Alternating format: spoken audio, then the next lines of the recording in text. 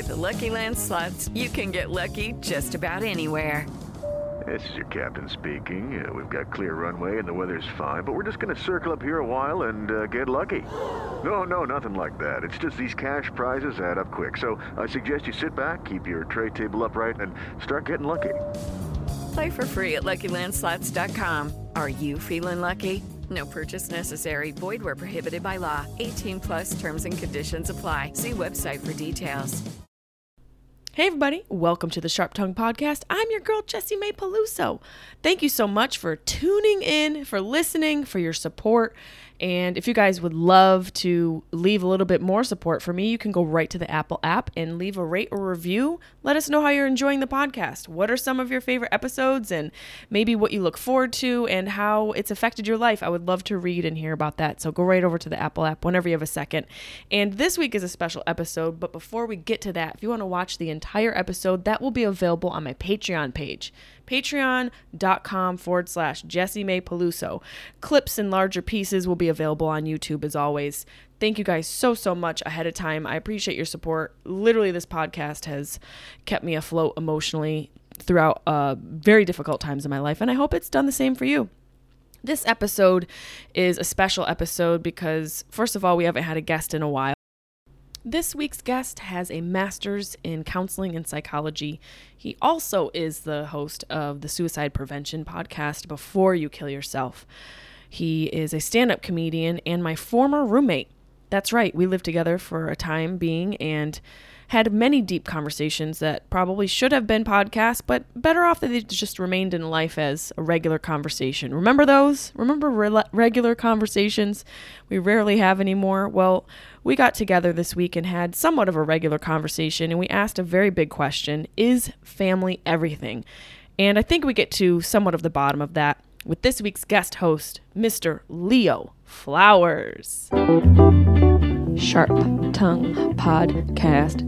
Beep, beep, beep, beep, beep. You're listening to the Sharp Tongue Podcast. I'm your host, Jessimae Peluso. It's a personal look. Well, it's not really a look because it's a podcast. I'm already fucking this up. This is kind of like a verbal comedy diary, a deep look into the crevices of my mind. It's gonna get dirty. You might cry. You'll probably laugh. Hopefully you'll laugh. Talk about my dog sometimes. Each week it's something different. Sometimes I have a guest host. Sometimes it's gonna be a movie companion episode. Sometimes I just ramble about the bullshit I dealt with the week before. You never know what you're gonna get. It's raw, uncut, and funny. It's me. Maybe I should turn my microphone on. Oh, day one of podcasting. Day one, ladies and gentlemen. Okay, first of all, why is your microphone the size of a football helmet? Why are you hiding behind a steering wheel? I gotta be able to see your...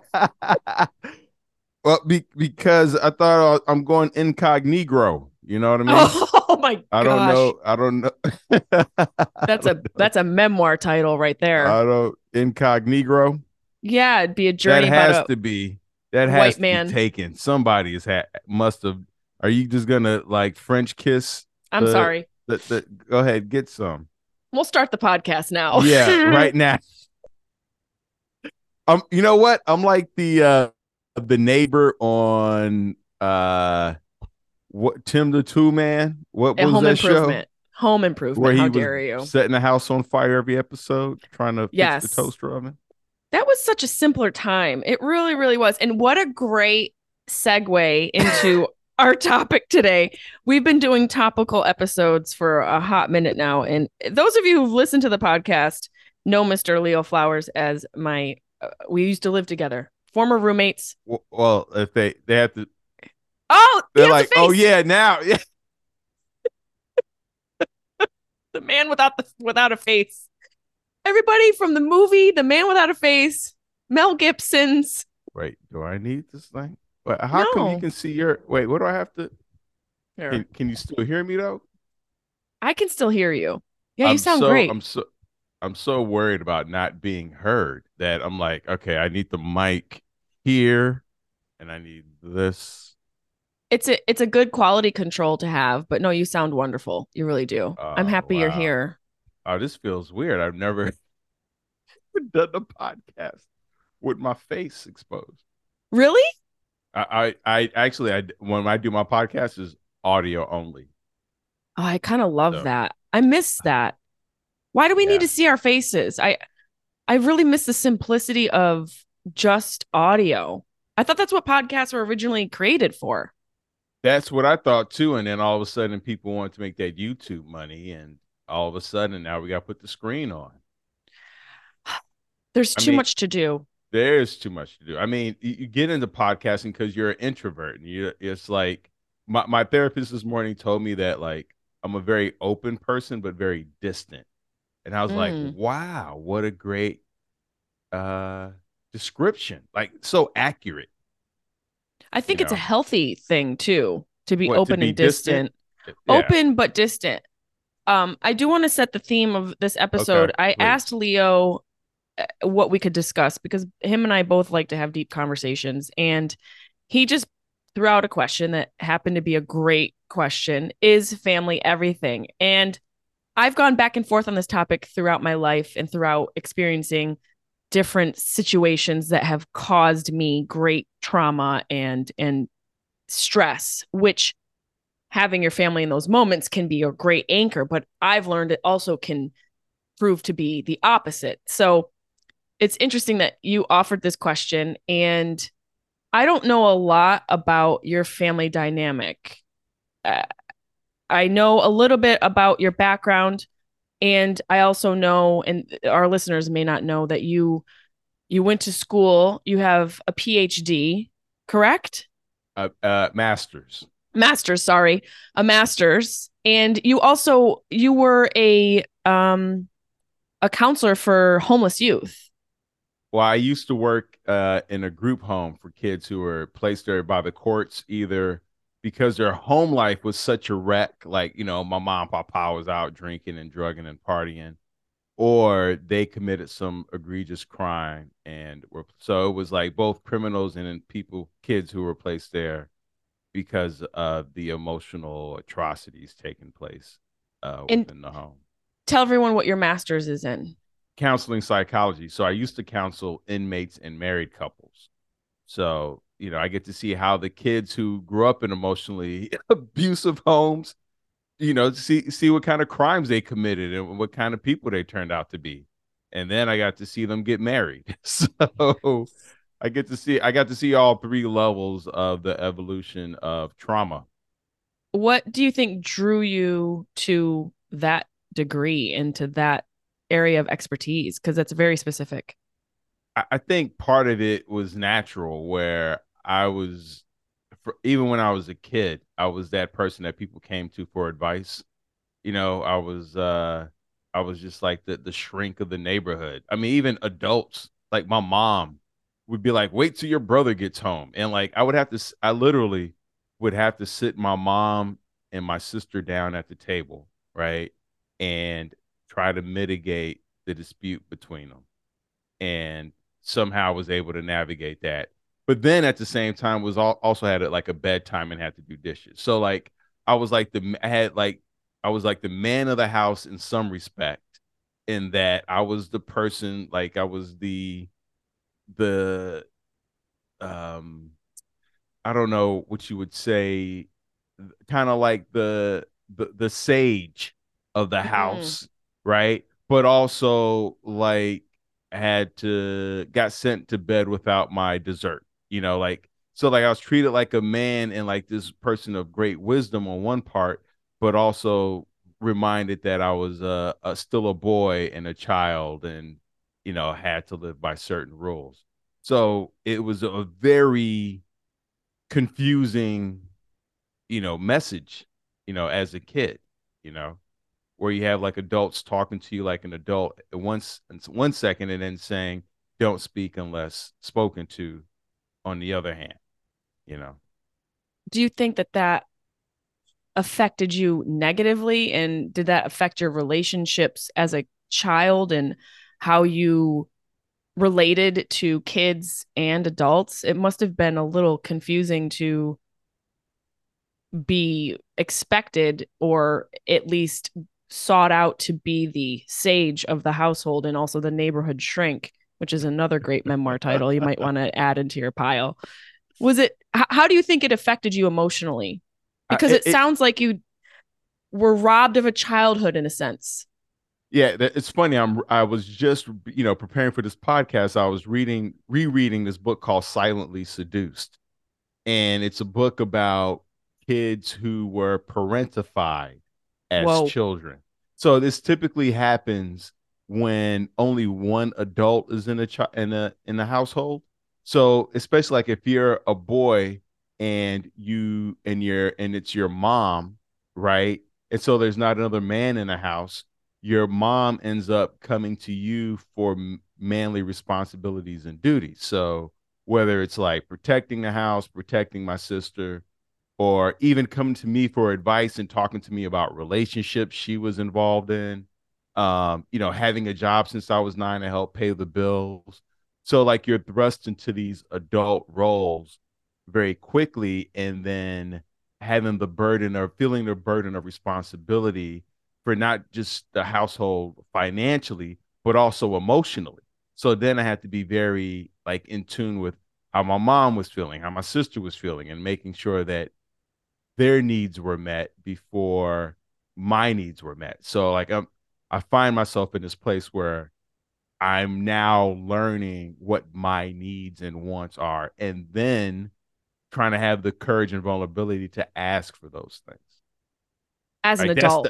as an adult. So I realize like I feel like that's what the midlife crisis is for a lot of people, men or women, where you live like the first part of your life trying to meet the expectations of your parents, society, teachers, the external world.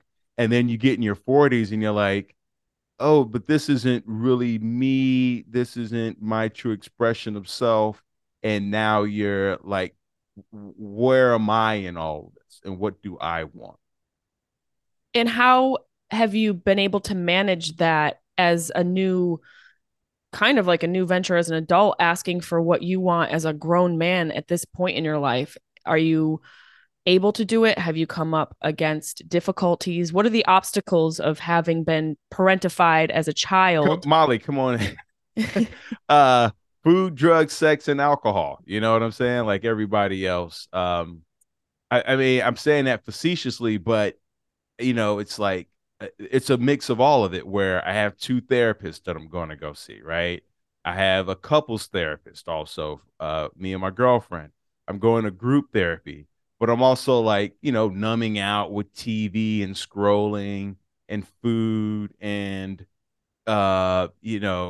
masturbation, like all these different things that I'm trying to uh navigate my way into the healthier adaptive coping mechanisms, and then shedding the maladaptive coping mechanisms so I'm in that purgatory of shedding the things that don't serve me and growing more into the things that do, but not expecting 100%, right? Like I'm just, if I can bat around 80, Pareto's principle, 80-20. If I could do an 80-20 of adaptive versus maladaptive, I'm a happy camper.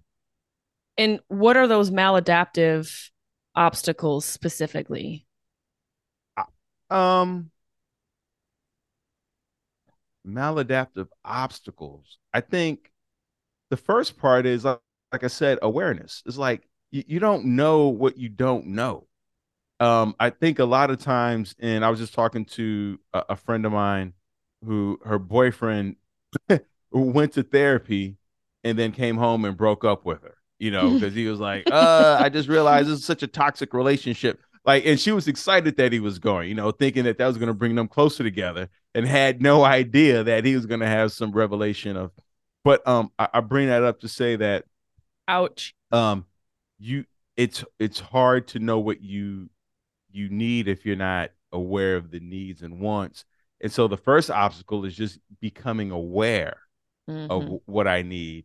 And so like for me, journaling is a way of doing that, of like just writing down what's bothering me, what's upsetting me, um, what I'm curious about, what I'm fascinated by, just kind of tapping in like what anguishes me. The two words was interesting. The two words I've been using most recently are heartbreaking and heartwarming. Hmm. Those were words I've never used before to describe things. Um, and I just feel things more viscerally now that I'm not numbing out with food as much, with screens as much, with self, autoeroticism, all these different things. Now that I'm sitting with my emotions and feeling my feelings more, I'm more tuned into the nuances of my internal experience versus before I was just either pissed or cool. There was no gray area. There was no middle. I'm either at 100 or I'm at a zero. And I was just all or nothing, swing for the fences, or just like collapsing or imploding on myself. I feel like a lot of people function on that sort of plane of going, going, going and crashing, going, going, going and crashing. And what do you think influences that? What are the major influences of that sort of way of living? Because, with your background and what your master's is in, I would think that you witnessed a lot of that sort of behavior with criminals and with, the youth that you were counseling and sort of witnessing patterns. So what do you think influences that sort of behavioral pattern of going until you crash? Well, I think part of it is societal, right? Where we love to be excited about a thing. It's like, you're getting married. Aren't you excited? You're having a baby. Aren't you excited? You're going to college. Aren't you excited? It's like everything is, oh, you're in a new relationship. Like everything is, oh my God. Or if things suck, it's like, oh my God, that's horrible. That's horrendous. That's like we romanticize and idolize so many things, and then we catastrophize and demonize so many things. And nowhere in our language are we really talking about the subtle nuances. It's like from early on, the messages that we received are you're either with me or against me. And so we're taught this very black and white thinking. I went to a Catholic school as a kid. And so it's like either you're a saint or a sinner. Everything is in our vocabulary, in our language, whether we're talking about religion or TV, is all black and white. You're with me or against me, saint or sinner. We love to say, you mean nothing to me. Like you see that in movies. You're nothing to me. Like so there are so many extremes that we see, and then even in, like I said, movies and TV, we see the extremes of behavior. Whether you're talking about reality television or any type of television, you're seeing just the action, right? You're seeing the action in a relationship. You're seeing the action in work. We don't see the in between parts. We don't see the couple just sitting on the couch, Right. one person playing Wordle, the other one, she's knitting a sweater, or them just having like little game nights, them being bored together. We don't see people being bored or Yes. just being in sharing the same space and being at ease with that. Everything is catastrophic and dramatic and at a 10, and there's no one when we take these images in, there are no adults around us to help us process it. Like one of the things I love that Michelle and I do is when we watch a TV show, we pause it frequently to discuss the scenes that we've just, the characters, the scene, the plot, how we feel about what was said and done. So there's this processing that we go through to kind of check in with each other. Like, how'd you feel about that? Or we kind of use TV and movies and entertainment as a gateway into a deeper conversation between us. And that's something I wish more parents would do with their kids, because then you wouldn't be so afraid of what they were watching or consuming. It's not what they're watching or consuming, it's their interpretation of what they're taking in, Right. and then not having someone to kind of process it with them. Well, that's a interesting point, and I want to touch back on you talking about the parentification of your childhood. Who was there to help process what you were seeing, or were you doing it for yourself? I was fortunate that my mom, even though single, dated really great guys. Like Mm, any of the guys that she brought around, I felt safe with. I felt secure. Um, I'd spend the night over their house. Like these were all great guys. And they all guided me in different ways, where one talked to me more about taking care of my body.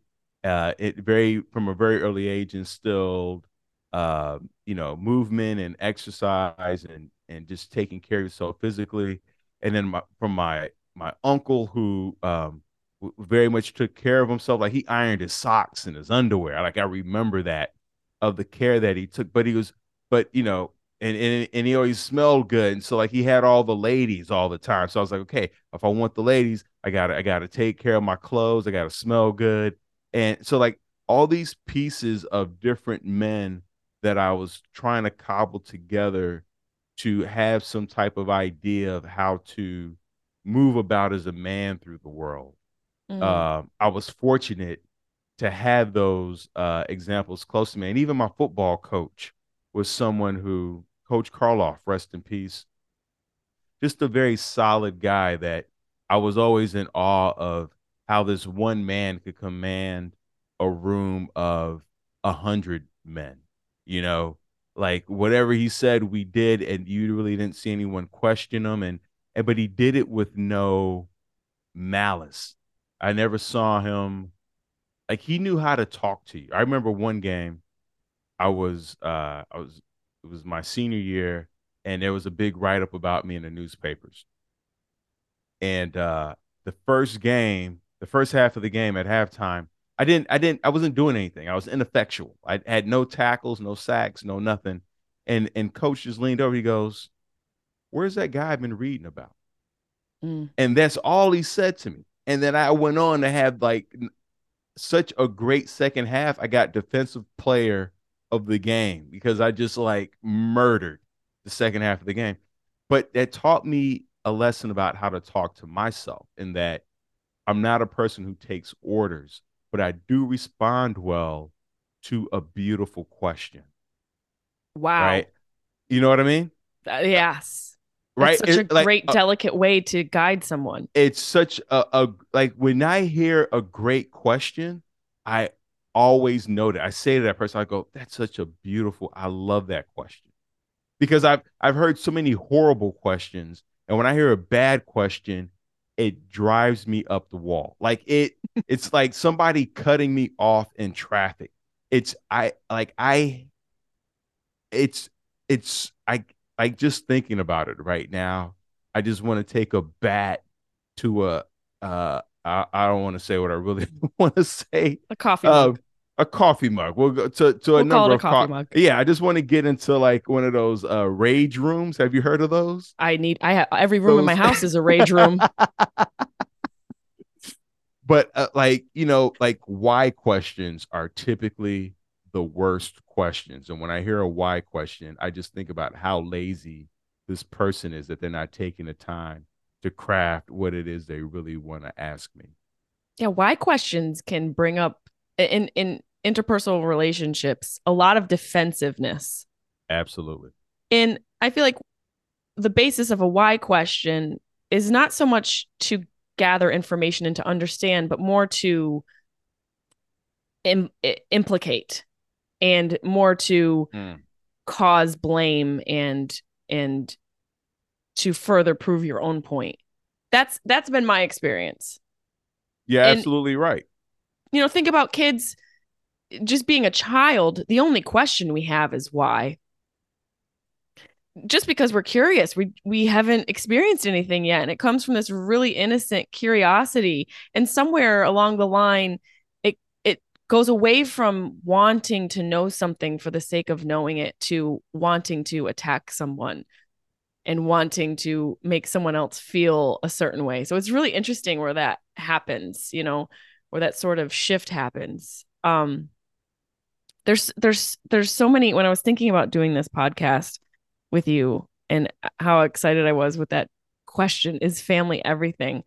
So much came up for me because on a personal level, that question came into question during the time I was losing my dad, because the process of him dying, being alive and dying, that's sort of how Alzheimer's shows up. We had to mourn him while he was alive. That process really made me question, is family everything, because of what that experience did within my family unit. It caused a lot of issues, and it caused me to really wonder what the rules were on solidarity amongst your family members. And I thought about that in reference to you, because I think you're an interesting human being in that you grew up with women and you respect women, and you had and have a great example of a mother. And has that question, is family everything, ever come into question for you within that dynamic, within the dynamic of your sister, of your mother, of experiences, maybe holding some resentment to you having to parent as a child? And if this is too personal, that we don't have to go into it, but I question it. Hello, it is Ryan, and I was on a flight the other day playing one of my favorite social spin slot games on ChumbaCasino.com. I looked over at the person sitting next to me, and you know what they were doing? They were also playing Chumba Casino. Coincidence? I think not. Everybody's loving having fun with it. Chumba Casino is home to hundreds of casino-style games that you can play for free anytime, anywhere, even at 30,000 feet. So sign up now at ChumbaCasino.com to claim your free welcome bonus. That's ChumbaCasino.com and live the Chumba life. No purchase necessary. VGW. Void where prohibited by law. See terms and conditions. 18 plus.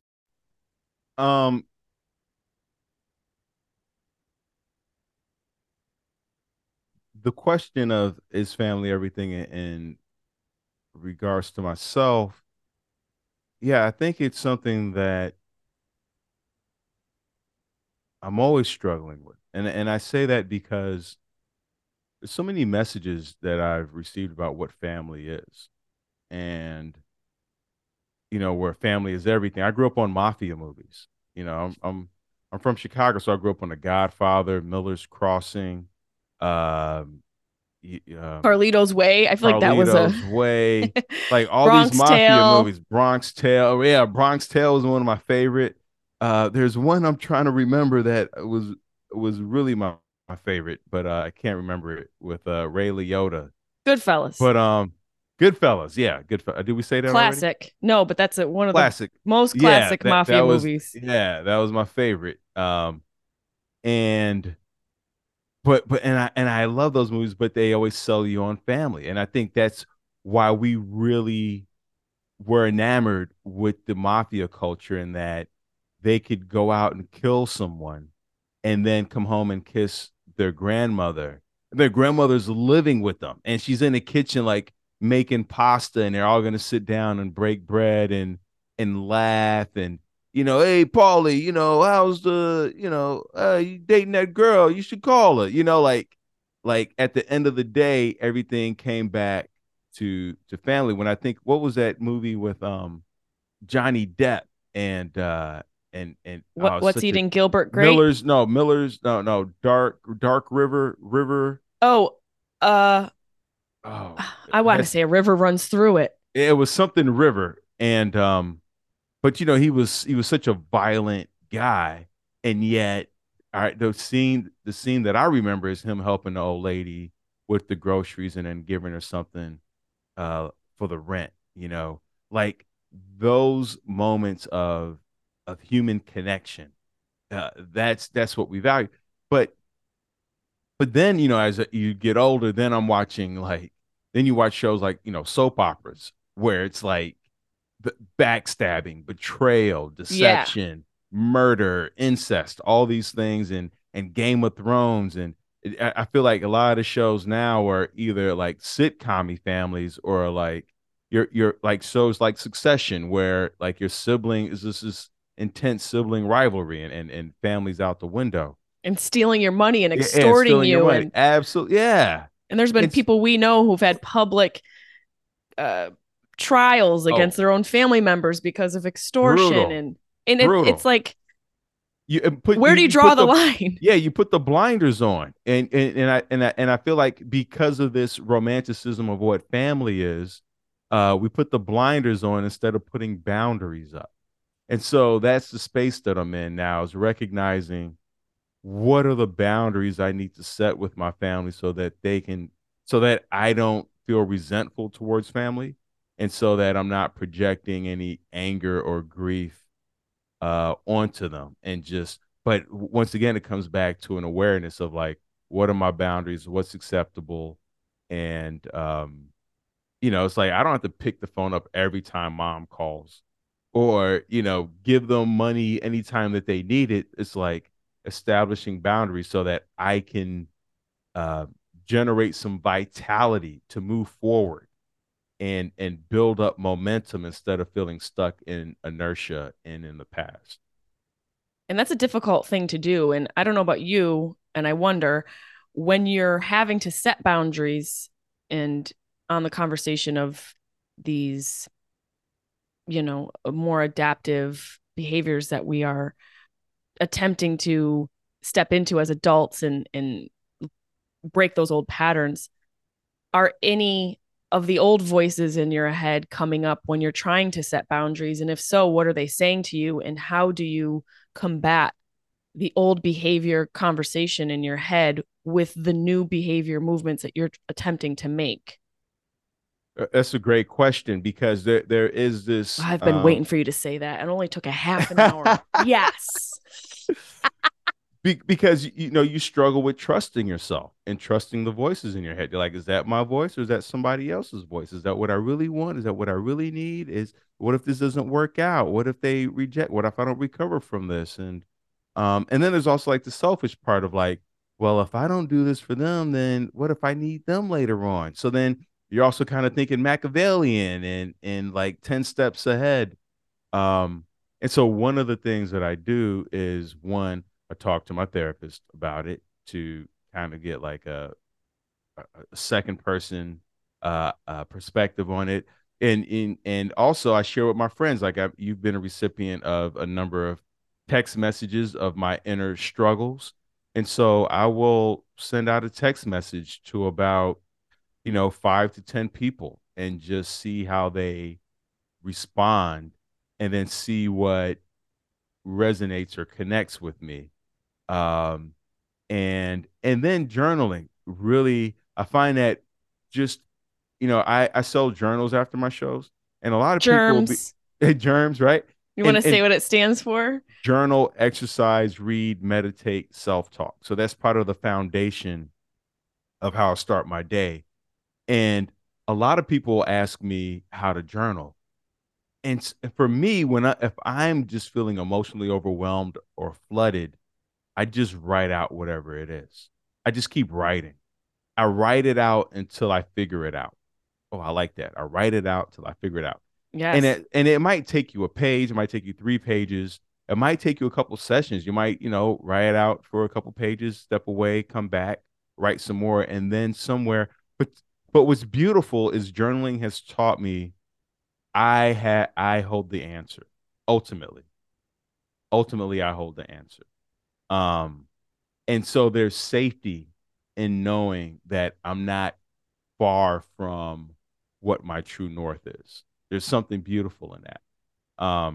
But also, in terms of setting boundaries, is to let go the need to get it right. Mm. Right?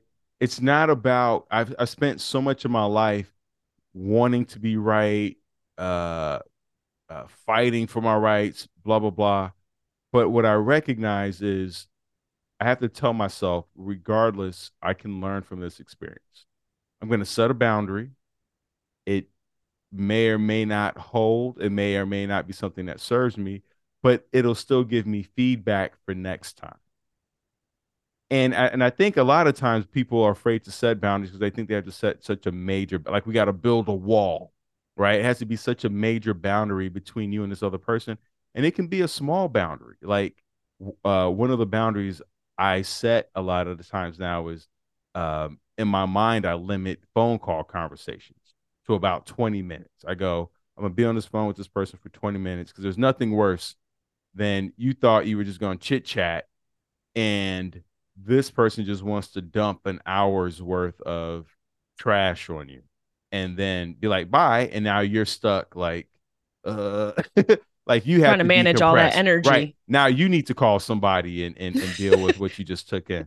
Yes. So, I go, yeah, we can talk for 20 minutes or, it just depends on who it is and what space I'm in. Right. So setting these tiny boundaries of if your mom wants to talk to you every day, it's like instead of saying no, say yes and. That's to me the biggest game changer. I just in improv they teach you yes and I realized because of my all or nothing thinking, I've been saying either hell yeah or hell no. But yes and is that sweet between where yeah, ma, I'll call you every day for 2 minutes. And, but I don't call my mom every day, but just as an example, for people who feel like I don't want to do this every day, it's like, well, you're probably thinking about it in huge chunks. Like I got to talk to my mom for an hour every day. It's like, no, you can set the limits of what that's going to look like, to kind of meet them in between and say, we can talk every other day or, what have you. So just knowing that it's a process of discovering what your boundaries are. I think a lot of people go into setting boundaries like they should know what their boundaries are. You don't know. You've been out of practice. You spent most of your life, having swinging doors and letting people in and out, shutting down, and then overexposing yourself. And so to allow yourself that room to explore and navigate what your boundaries are versus feeling like you have to get it right immediately, which is outlandish.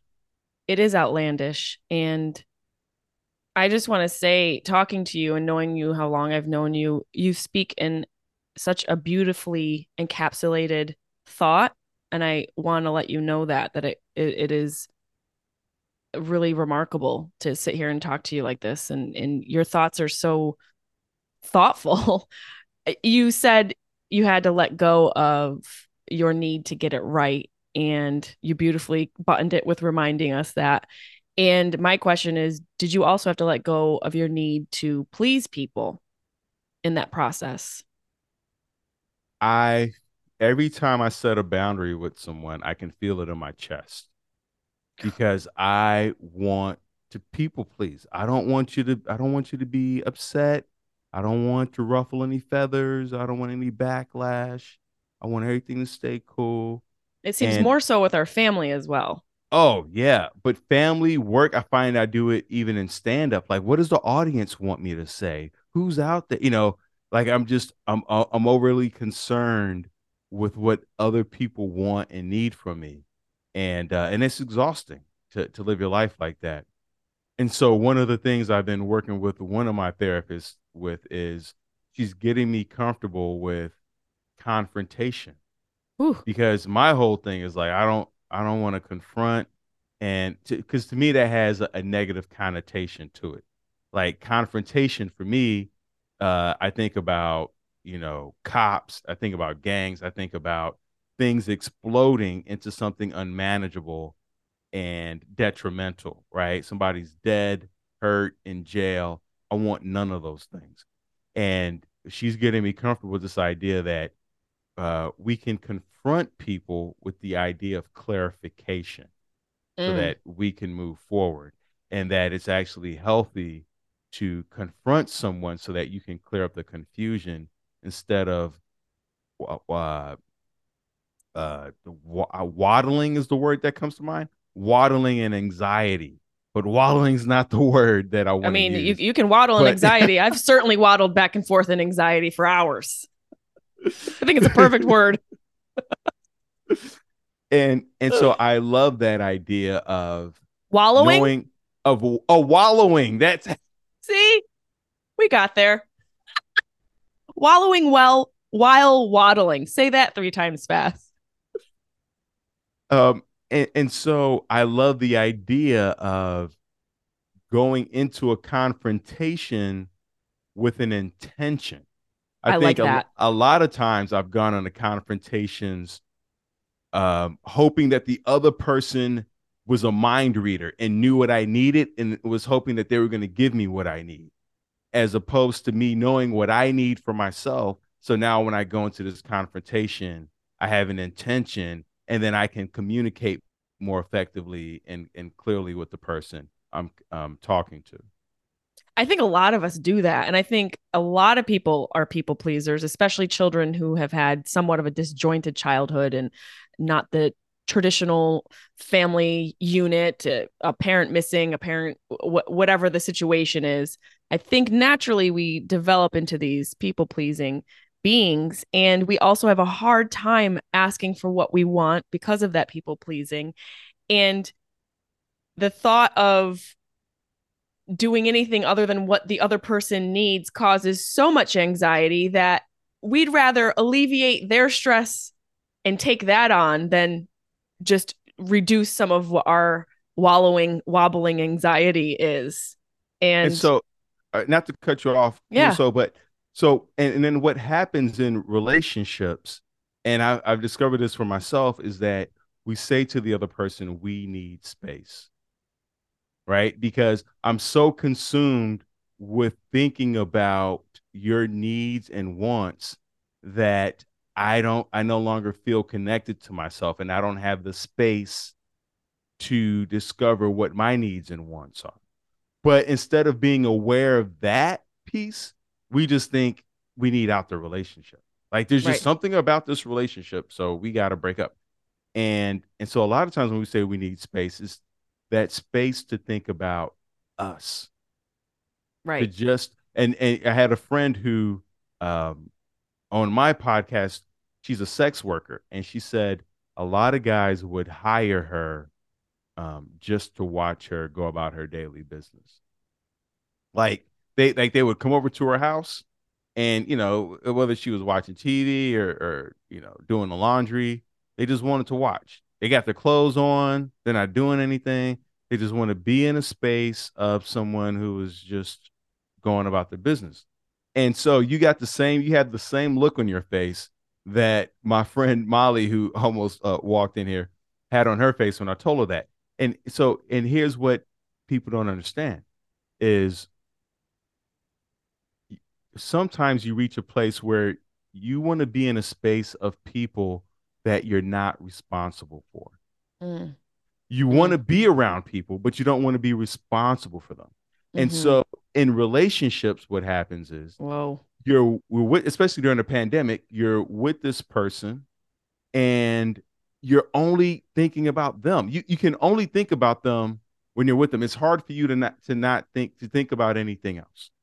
But you need us. That's why like men go to the bars or they go to the gym or they sit in their car for an hour even after they've gotten home, like that decompression space.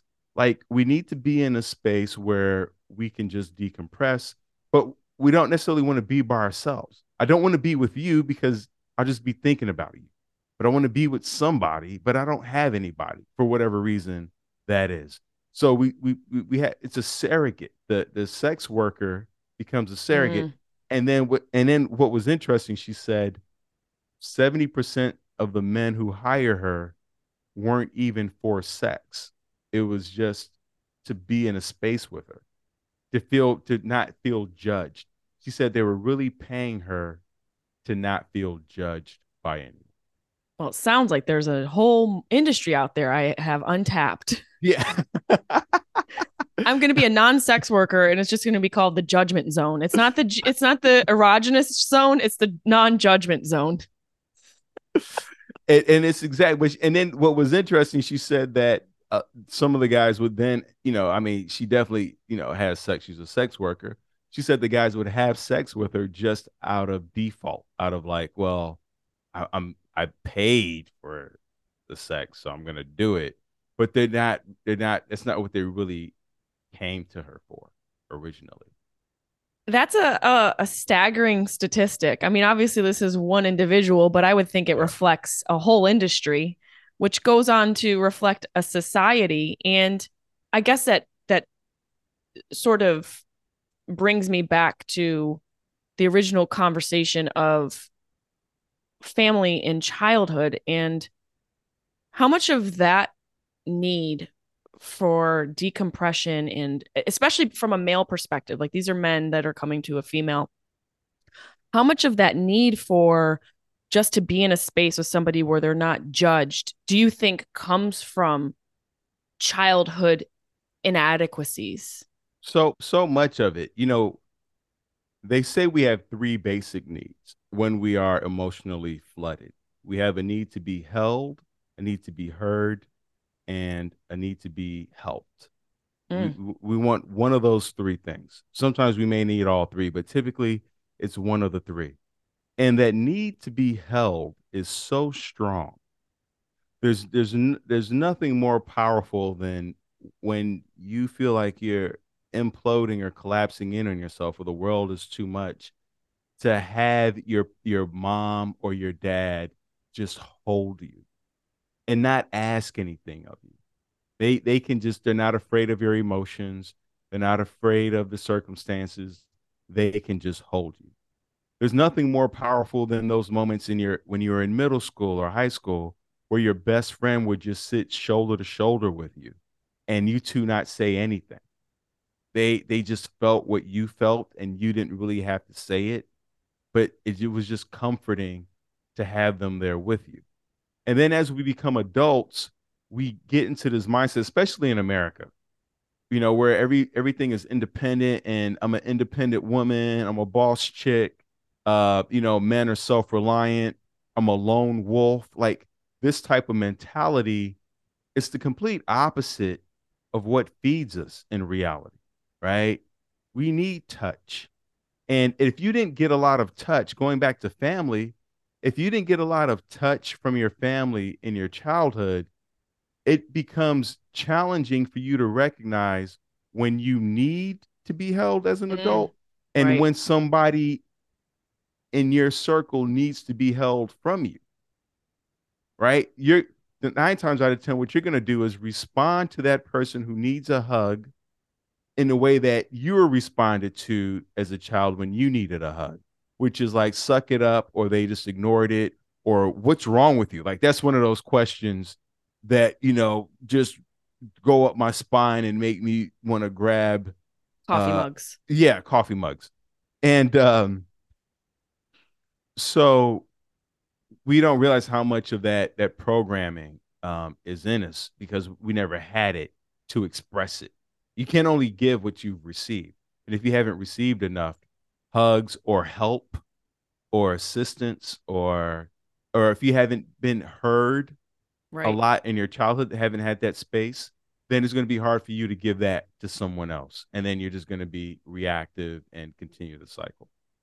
And it makes me think of you when you mentioned even just having awareness of what your needs are and what you need from someone, and recognizing what it is in the moment that you require in order to function and in order to serve yourself and break away from that people pleasing child. That's the sort of convergence. Is that a word? That just came out of my mouth. I don't know if that's I if like it. that's Let's do it. of the childhood and they'll let adulthood. they'll let us know in the comments for sure. Now I gotta look. My Virgo brain. I gotta look. Convergence. It feels like it could be a word. It feels like a New It York is. Times It's word. definitely a word. Yeah, I like that. Let's do Let's see that. if I used it correctly. It's too long for. Convergence. The occurrence of two or more things coming together. Boom. Oh, you know why? You know why that messed with your brain? Why? Because everybody right now is using the word intersectionality, and it's driving me nuts. Whoa. If I hear, Intersectionality. you haven't heard that yet? Is that a new It's like the new. category in LGBTQ? It's like some. It's the word used in all the like woke Oh spheres. gosh, When it's we so get to exhausting. intersectionality of AI and humanity, Yeah, No. it's like what was wrong with convergence? Yeah, can we just get back to convergence? As you were talking, I thought of a question. Actually, I thought of something that was said to me from my therapist, Brett Costin, who I work with and who has helped me for years, both professionally and personally. When I've talked to him about things that I'm going through, he said something that always resonated with me. He said, just because they're your family doesn't mean they have to be your friend. And I think that's a big lesson for a lot of people when we're talking about the influence of our childhood creating people pleasers out of us and this sort of place we're at where we're growing out of that into our adulthood to remember moving forward. And that doesn't mean that that is the that is what it becomes eternally. It could be just for the moment, you know? And you were talking before about sort of the polarities of us going so hard, everything's so great and it's amazing and things are so horrible. It's the same thing with treating your family like friends. Doesn't mean that they don't have to be your friends forever. It just means for now. And I think if we peel ourselves away from the polarities of our existence and realize being in the middle is okay too, there is a real sweet spot you can settle into with your family where, hey, right now we're not friends.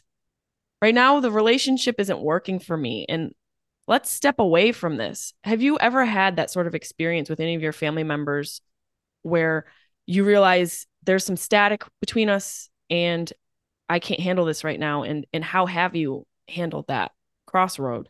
Oh yeah, with my mom.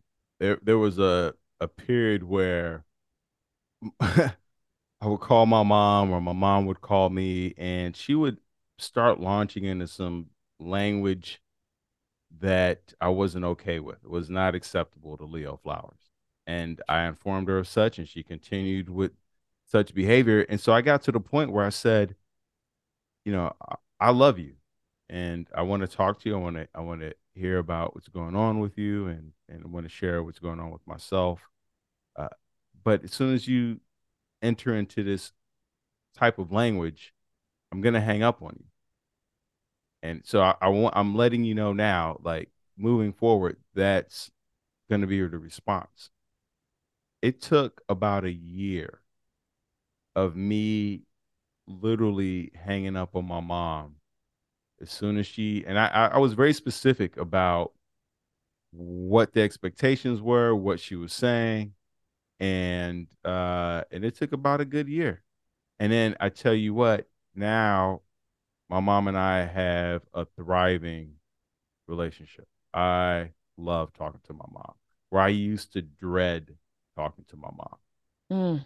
And so I would say that to say that the boundaries that we put up don't have to be permanent boundaries, right? We can move them around. It could be just something that we need up for now. It's kind of like artists, musicians, they have a thing called woodshedding where they would like rent a house in the middle of nowhere for like a month to 3 months just to work on an album Mm. or just to work on their craft, right? Just to practice, just to fiddle about.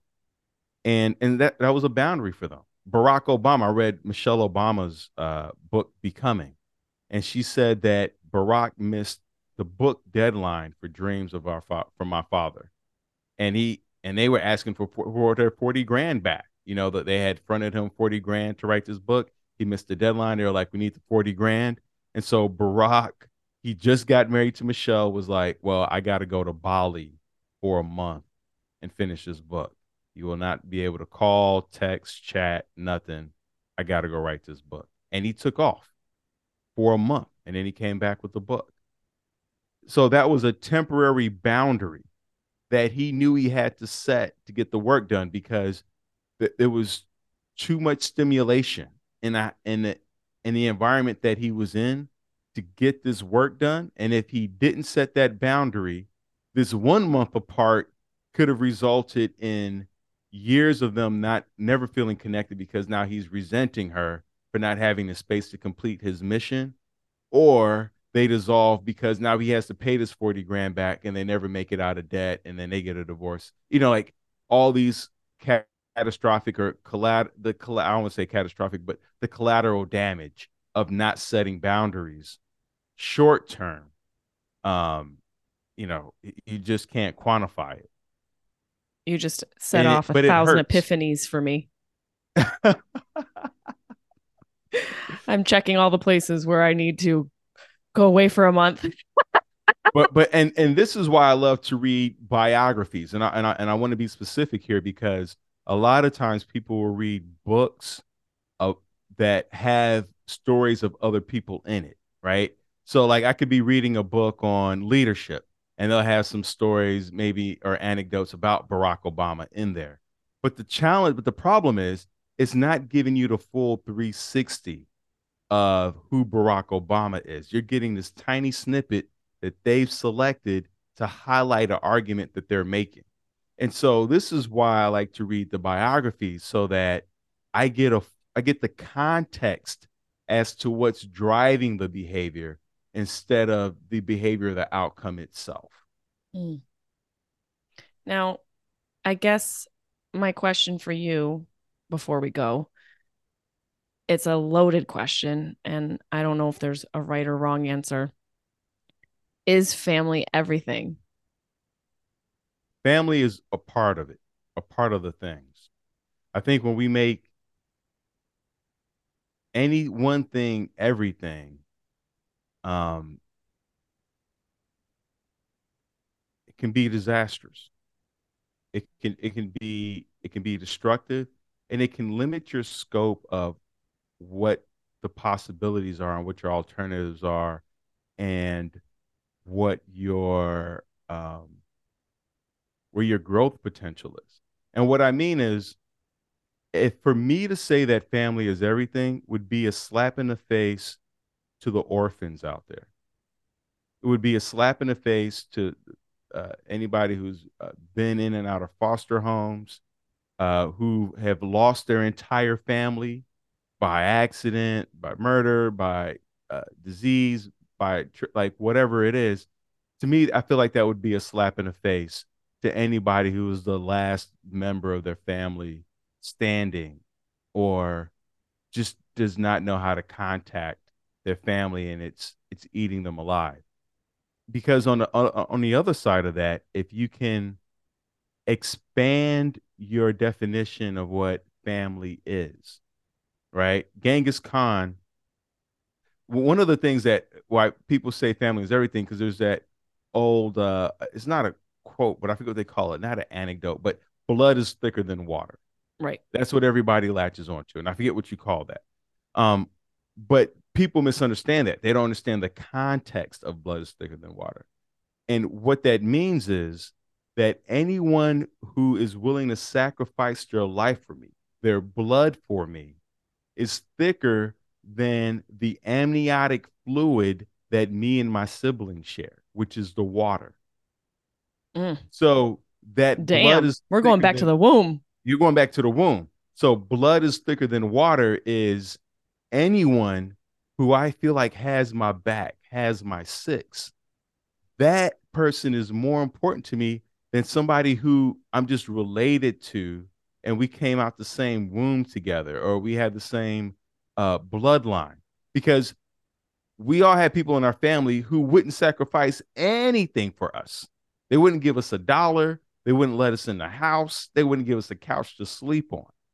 But my brother over here, who would sacrifice, give me the shirt off his back. And this is why a lot of men go back into the military, because they feel that these are men who literally have my back. When push comes to shove, they would shove me out the way and take the bullet. And it's hard to find that feeling on civilian land, to find that feeling in your family. I think that we gave everybody a lot to think about, and I think we might have ruined and improved some holidays. I just, one of my great goals in life is to change minds and to break hearts in the sense of breaking them open. So, why don't you tell people where they can listen to you and where they can also thrive with you. I want to respond to that, but also real quickly, I want to say this. Please do not listen to this episode and then immediately act on what you've heard.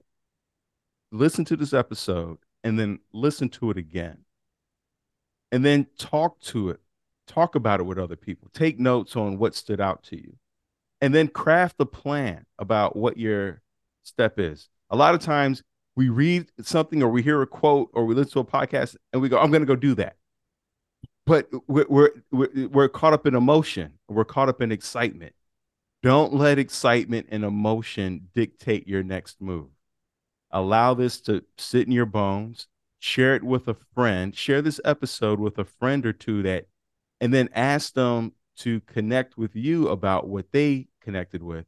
Have a discussion about this and then decide how you want to proceed forward. I don't want you to start hanging up on your mom or breaking up with someone. Or smashing coffee mugs. Smashing coffee mugs. All right.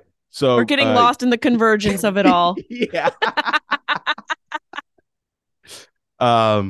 So you can check me out. I have a podcast. It's a suicide prevention podcast called Before You Kill Yourself. It's on all the major platforms. Before You Kill Yourself, suicide prevention podcast.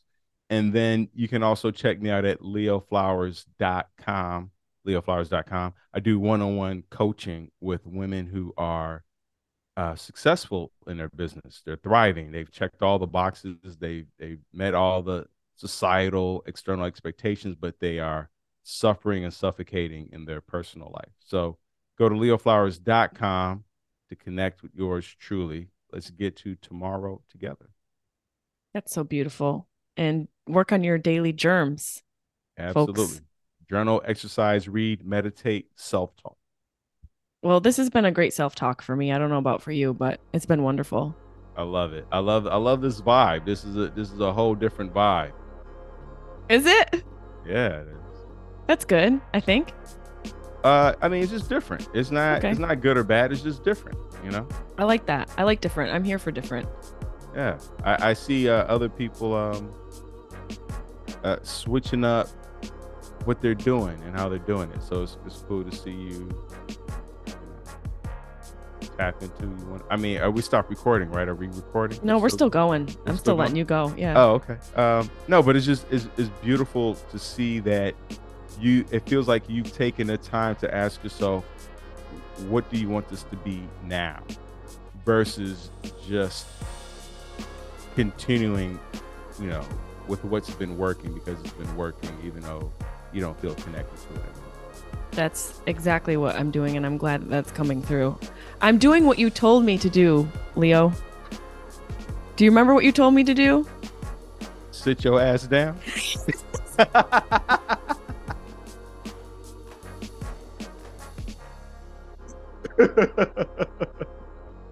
Literally took your advice. It took me a few years, but I'm sitting down. Thank you for this pod. Thank you. I appreciate it.